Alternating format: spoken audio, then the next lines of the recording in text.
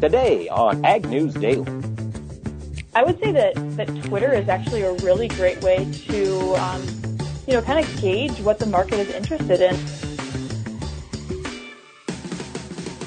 Good afternoon, ladies and gentlemen. It is sunny in the Corn Belt. I hate to say that out loud, but I think the market has already caught notice. We're down in the grains across, everything. We'll get to that here in just a little bit. But first, I've got to introduce my co-host for the day, Delaney Howell. How you doing? I'm a little sleepy, and I'm actually going to retort your statement because my dad texted me this morning and said they were getting a ton of rain so far over there about Iowa City and east. They're getting some rain today, so it's not sunny everywhere. Well, that's true, and we had rain come through the Grinnell area at about 7 o'clock this morning, but the sun and hot winds are doing their part to sort of dry things out a little bit, and, actually, as of right now, I just pulled up my radar. We are recording at 1:15, and Dale is in the clear. He's got sun right now. Okay, well, good. Well, it's good, except for the fact that we've taken 10 cents off corn on the day as the market, tries to grapple with more sunshine and the thought that more folks are going to get out into their fields. But speaking of being outstanding in their fields, we've got our great intern joining us today as well, Madison Honkamp. Madison, how you doing? I'm doing great, Mike. We haven't really had any rain here in Winterset, so it's starting to dry up a little bit. Well, there we go, folks. There's your update across Iowa weather for the day. But before we get into the markets and talk about everything that has moved today, grains down, meats up, dairy up, Delaney, what headlines are jumping out at you in the world of agriculture? Well, definitely one I've been doing some reading and brushing up on today, and I'm not going to lie to you, I'm not a whole lot clearer on it, but maybe a little bit more so, is just the whole premise around these delayed planting dates that we're seeing, as well as the new assistance package that was passed by Congress finally and waiting for President Trump to sign, of course. The extra $3 billion that was granted for farmers who have been affected by, well, primarily wet weather in this case. We're still kind of waiting to see what this really truly means for agriculture, but I was reading a great article and I shared it on our Twitter at Ag News Daily, folks, if you want to read it for yourself. But to summarize the article, according to USDA's Risk Management Agency, some farmers may get higher coverage for prevent plant payments and coverage, but it sounds like widespread, not everybody will, because the language that is written in there right now, unless Secretary Perdue changes it. So they're looking at maybe raising the amount of prevented planting coverage, which is 60% is the coverage factor, 60% is the coverage factor for soybeans and 55% for corn. They're maybe looking at potentially changing that. I also was reading up today, and it sounds like in response to a request from both the Agricultural Retailers Association, as I'm sure other commodity groups, folks want to get planted. And we know, and we've talked about it, well, maybe we'd see insurance dates change, but according to the USDA, they said they cannot change crop insurance contracts to extend the planting season. Those are binding contracts. So unfortunately, although everybody wants to see those dates change, it sounds like those are set in stone for sure. Yes. Yep. Once you sign that contract, USDA is out of the picture. It's between you and the crop insurance company, and that's what they build their risk profiles on. So, not going to see any shifts there. No. The only thing would be, of course, if we see Secretary Perdue decide that they would be eligible for assistance package programs. And of course, what is really going to happen here with Prevent Plant and that disaster aid package that does give some extra provisions to farmers affected by wet weather and flooding and all that stuff. Right. Now, Delaney, I've got $1 million question for you. Okay. This disaster aid package was bipartisan in the Senate. It was bipartisan in the House, passed by over 3/4 of both chambers of Congress. Mm-hmm. Is there any reason we think President Trump might not sign it? That's a good question. I think, I know, so the border issue, the border wall and border protection was an issue, and President Trump wanted to see that as part of it. Republicans really pushed to get that as part of the package, not necessarily this package, but just, an adjoining piece. That would be my only speculation. Okay. So we don't know. He's still in Britain, I believe, Yes. doing the state visit over there with Theresa May, talking Brexit and all that sort of stuff. So I guess we'll have to see when he gets back whether or not his pen hit paper on this legislation. Yes. Sounds like that's going to be the case. Well, there's another thing that might or might not see President Trump's pen hit paper, and that is the proposed 5% and then escalating tariffs going to Mexico. Peter Navarro, who is Trump's trade advisor, he is the one who has been very, very resilient on pushing for increased tariffs on China. He was on one of the talk shows, one of the, DC blah-blah-blah shows, and I forget which one, but he said that he's thinking that we might not have to put these tariffs into place. Mexico is sending people to D.C. to start negotiations and maybe come to an agreement before the tariffs are scheduled to go into effect on June 10th, I believe. Yes, that is right. So time will tell, but both President Trump and Peter Navarro sound optimistic that perhaps we won't need to see those 5% tariffs go into place on Mexican goods, which then prevents us from seeing retaliatory tariffs come into effect for Mexico. So that would be a win, especially if Mexico, is going to follow through and curb illegal immigration. Yeah, it sounds like I have a bit of a follow-up story to that. It sounds like they're going to see Mexico present a proposal to the White House today to, of course, control this border stuff. But apparently Mexico's foreign minister told reporters he believes there's an 80% chance the two countries will be able to reach an agreement and stop the U.S. from imposing these tariffs, while President Trump did not say that was the case at all. He said, quote, they're going to meet on Wednesday, and we're going to see if we can do something, but I think it's more likely that the tariffs go on, and we'll probably be talking during the time that the tariffs are on, and they're going to be paid. He said that in a press conference while he was in the UK with Prime Minister Theresa May, which has nothing to do with, of course, the U.S.-Great Britain trade negotiations. But he apparently took the time to talk about Mexico while he was there.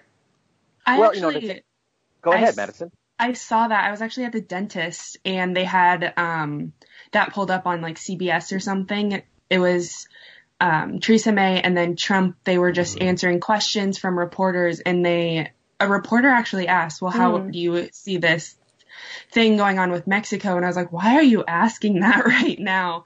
Because his visit was mostly about Brexit and our relations with the UK. Yeah. So I was so confused when they asked about Mexico. Okay. Well, I think if you get a president somewhere, you get the chance to ask the president a question, you shoot your shot, That's true. Shooters got to shoot. It's what you got to do.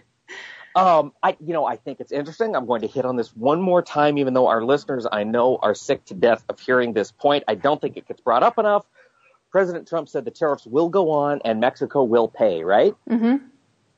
Yeah, no, they won't, listeners. We will pay. We're going to pay a 5% tax on everything we import from Mexico. Mexico isn't going to pay anything. That's not how tariffs work. End rant. Okay.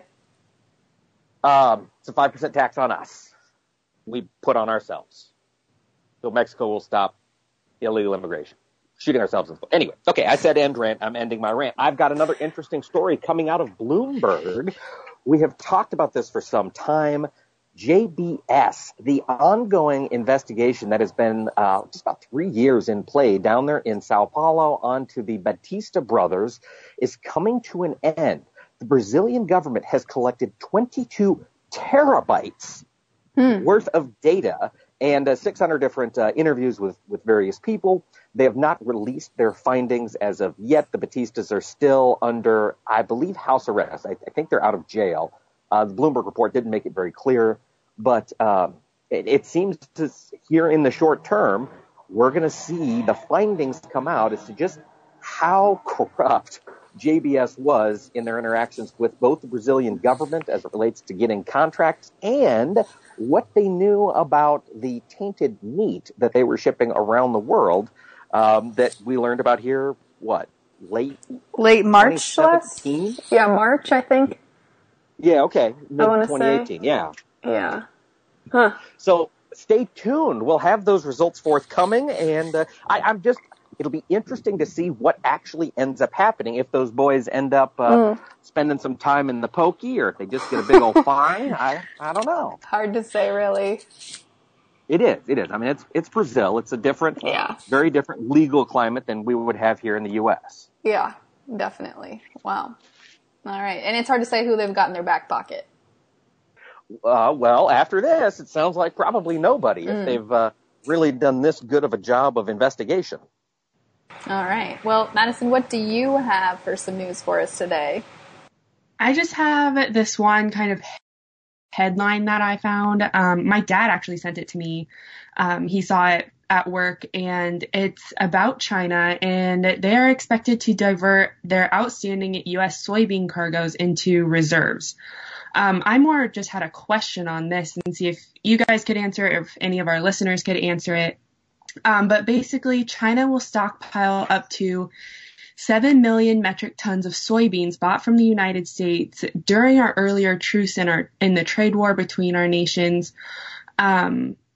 So instead of crushing them for immediate sale or as a feed ingredient, they're basically just putting them into storage.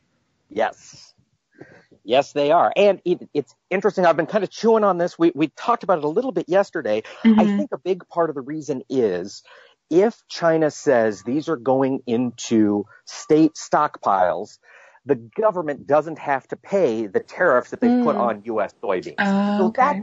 that's my guess. It's a money-saving move is my take. But listeners, find us on Facebook, find us on Twitter. Just search for Ag News Daily. If you're plugged into what happens over in China and how their brains operate, we'd sure love to hear from you. What other possible reason could there be for doing this other than have money savings? Yeah, because I saw that and I was like, why are you putting that into storage and when you could be using it for your own needs, basically? Well, I think Right. they usually do this. I mean, this isn't unusual for China to have stockpiles of grains either. Okay. True. They like the security, I think, of knowing that if everything hits the fan, they've got a big old pile of beans or corn somewhere they can turn to and kind of, give the middle finger to the rest of the world. Yeah, or sell it back at quite the premium. Yes, right, right, exactly. But more than likely, they'd let it go out of condition and it'll rot, and then we'll just have to buy more. So maybe a win-win. Maybe. Well, I have just one other piece of news here. I think it hopefully will be a little more bullish for the grain markets. We've got Informa's estimates for the 2019 crop. And of course, we really won't see what acreage got planted until end of June here for that report. But Informa estimated U.S. 2019 corn acres are going to be about 84.9 million acres. Originally, the USDA was estimating about 92.8, so down pretty significantly there. They're also dropping their corn yield for this growing season to 174. I believe trendline yield currently was 176, so we saw just a 2 bushel drop there. Estimates for the soybean crop. Not a big surprise here. They were pegging us at about 84.6 million acres. They're still estimating that about 85 million acres. Yield-wise, they are putting us about 51.1 for the yield for 2019. Mike, do you remember what the trend line yield is? I can't remember that off the top of my head. I feel like that's awful close. 52? Yeah. Right. They're real close. I saw these numbers come out this morning, and the conversation on Twitter was that both yields for corn and soybeans were pegged astronomically high. Right. There wasn't a whole lot of stock put in that number, so I didn't do a whole lot for the markets today, I think we can say safely. No, I think the big takeaway for me at least was just that they are definitely starting to readjust the corn acreage number. Right, and we'll see if USDA makes any big moves on their WASDE report, which drops on next Thursday, this Thursday? Well, there's the report on the 29th. Yeah, we got quarterly stocks, but I'm thinking WASDE is coming up. I need to double check on that. I should probably know that. I should too. Yeah. Sorry, listeners. We're letting you down. Yeah, we are.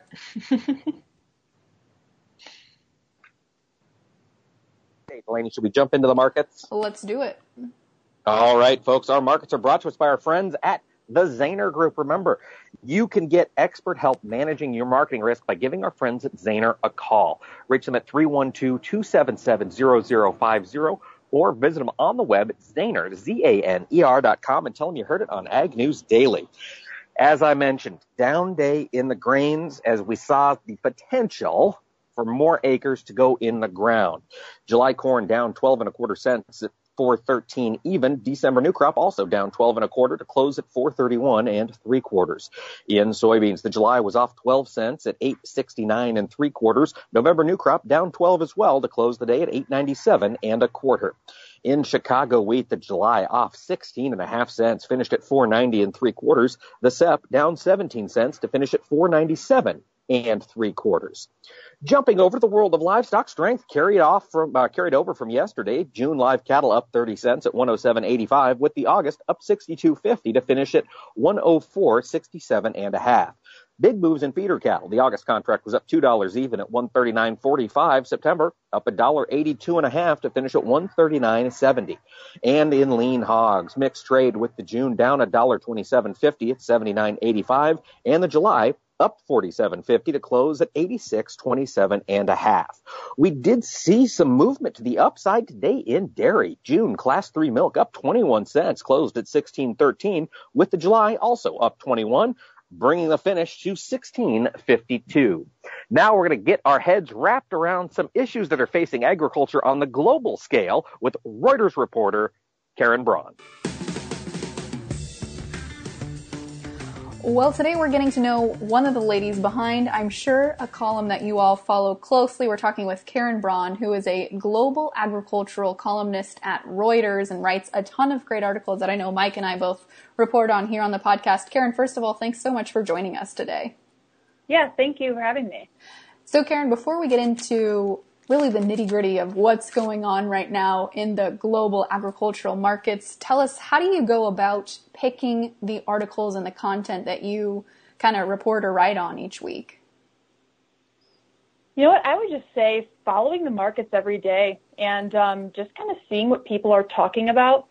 I would say that Twitter is actually a really great way to, kind of gauge what the market is interested in. And some of the posts that I make, if they get more traction than I thought they would, or if people are asking really interesting questions that I haven't thought of, sometimes that will spark an idea or, make me realize something that I didn't before. So, just staying on top of it, talking with people and just seeing what people are chatting about really just, drives me to, get to the bottom of it.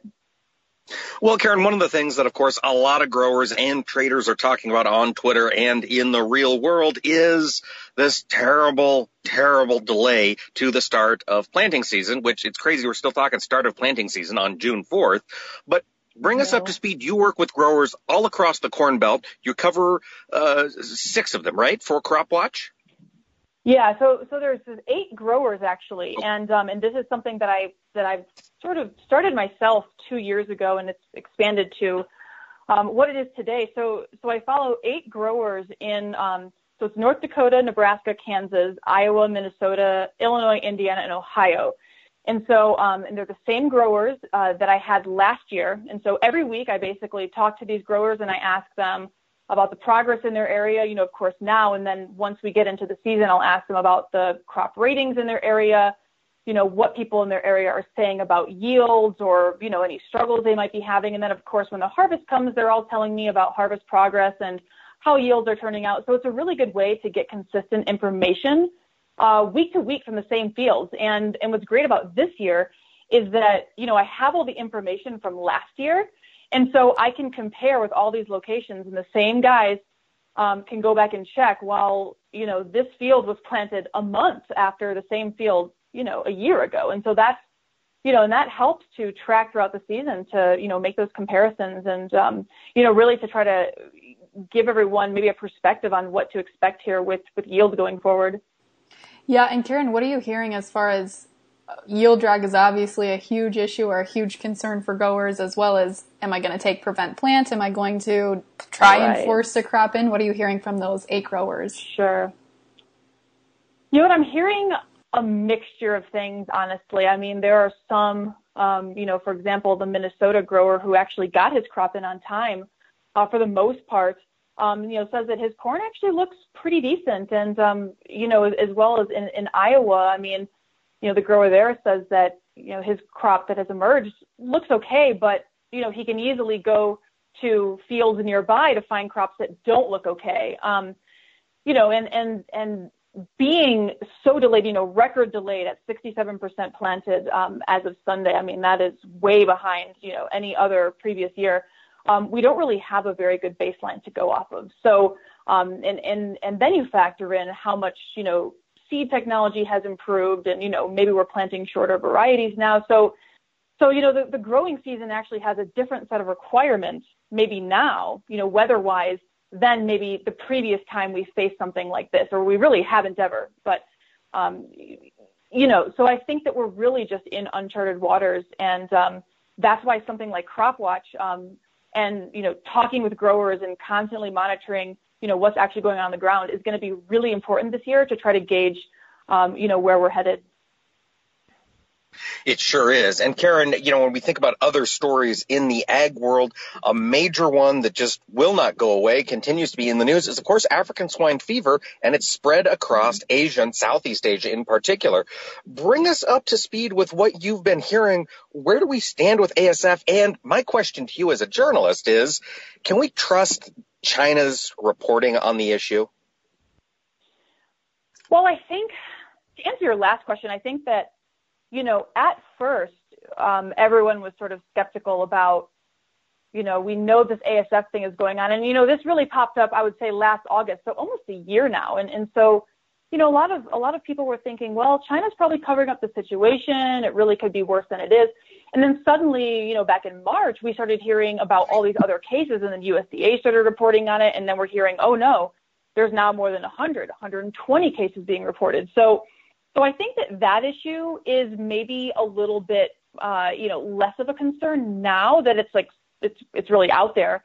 But, I think when you take a look at, the pork exports, the export sales of the U.S. On pork, and considering that there's like a 62% tariff or something in that neighborhood, that China has on U.S. pork, and the fact that they are coming in and making historically large purchases of U.S. pork at this time, you wouldn't think there'd be any other reason really for that, especially being in a trade war. I mean, why else would they do that unless they really, really needed the meat?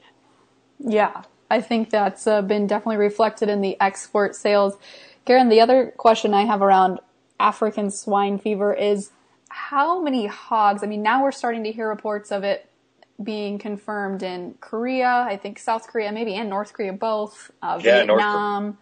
How many hogs do you think that African swine fever or will affect in Southeast Asia? And do you think it will come to North America?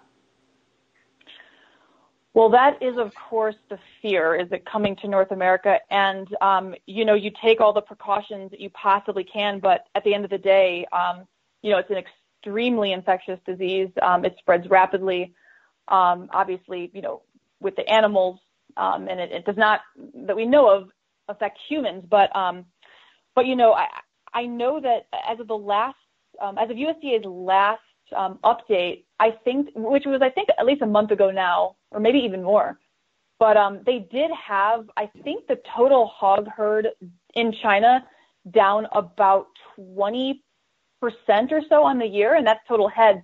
But they only had pork production down about 11%, and that's because they were expecting, bigger carcass weights on those hogs that they were producing. So the actual impact on pork production is not as severe as maybe the loss in actual hogs. But when you're talking about 11% loss of pork production in China, China produces half of the world's pork.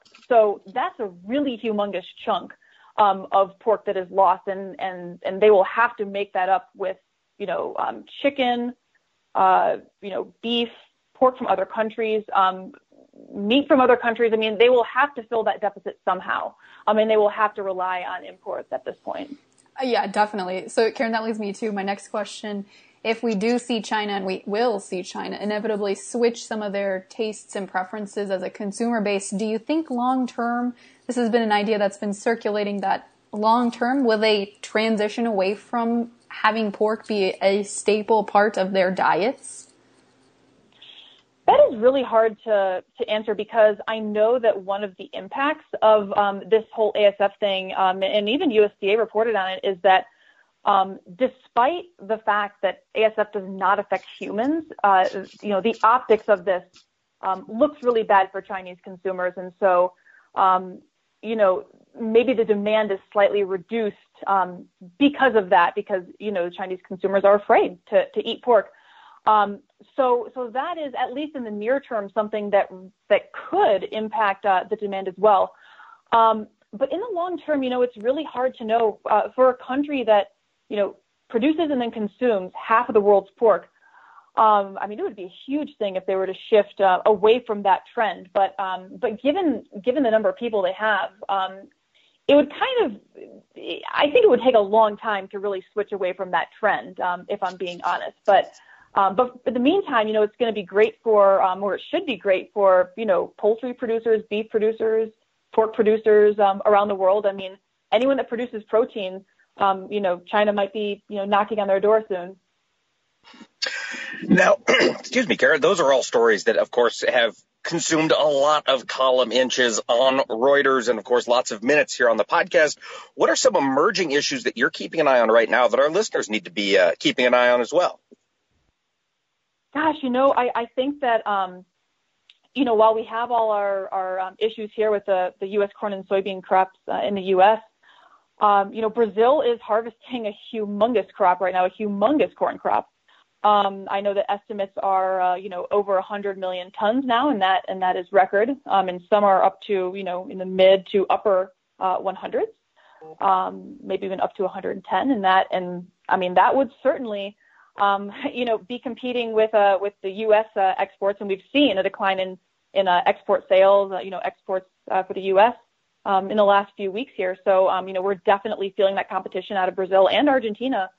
And so that's something that we definitely have to keep an eye on, are those corn exports and that competition. But, I really think that the U.S. crop, it's going to be difficult to peel people away from this right now. And I think that the next thing is going to be kind of establishing this crop and going through the summer. And the one thing that, I'm starting to notice is that, we are so behind on the planting, and the emergence is even, worse behind, when you compare it to average. But we actually have a pretty cool forecast heading through mid-June here.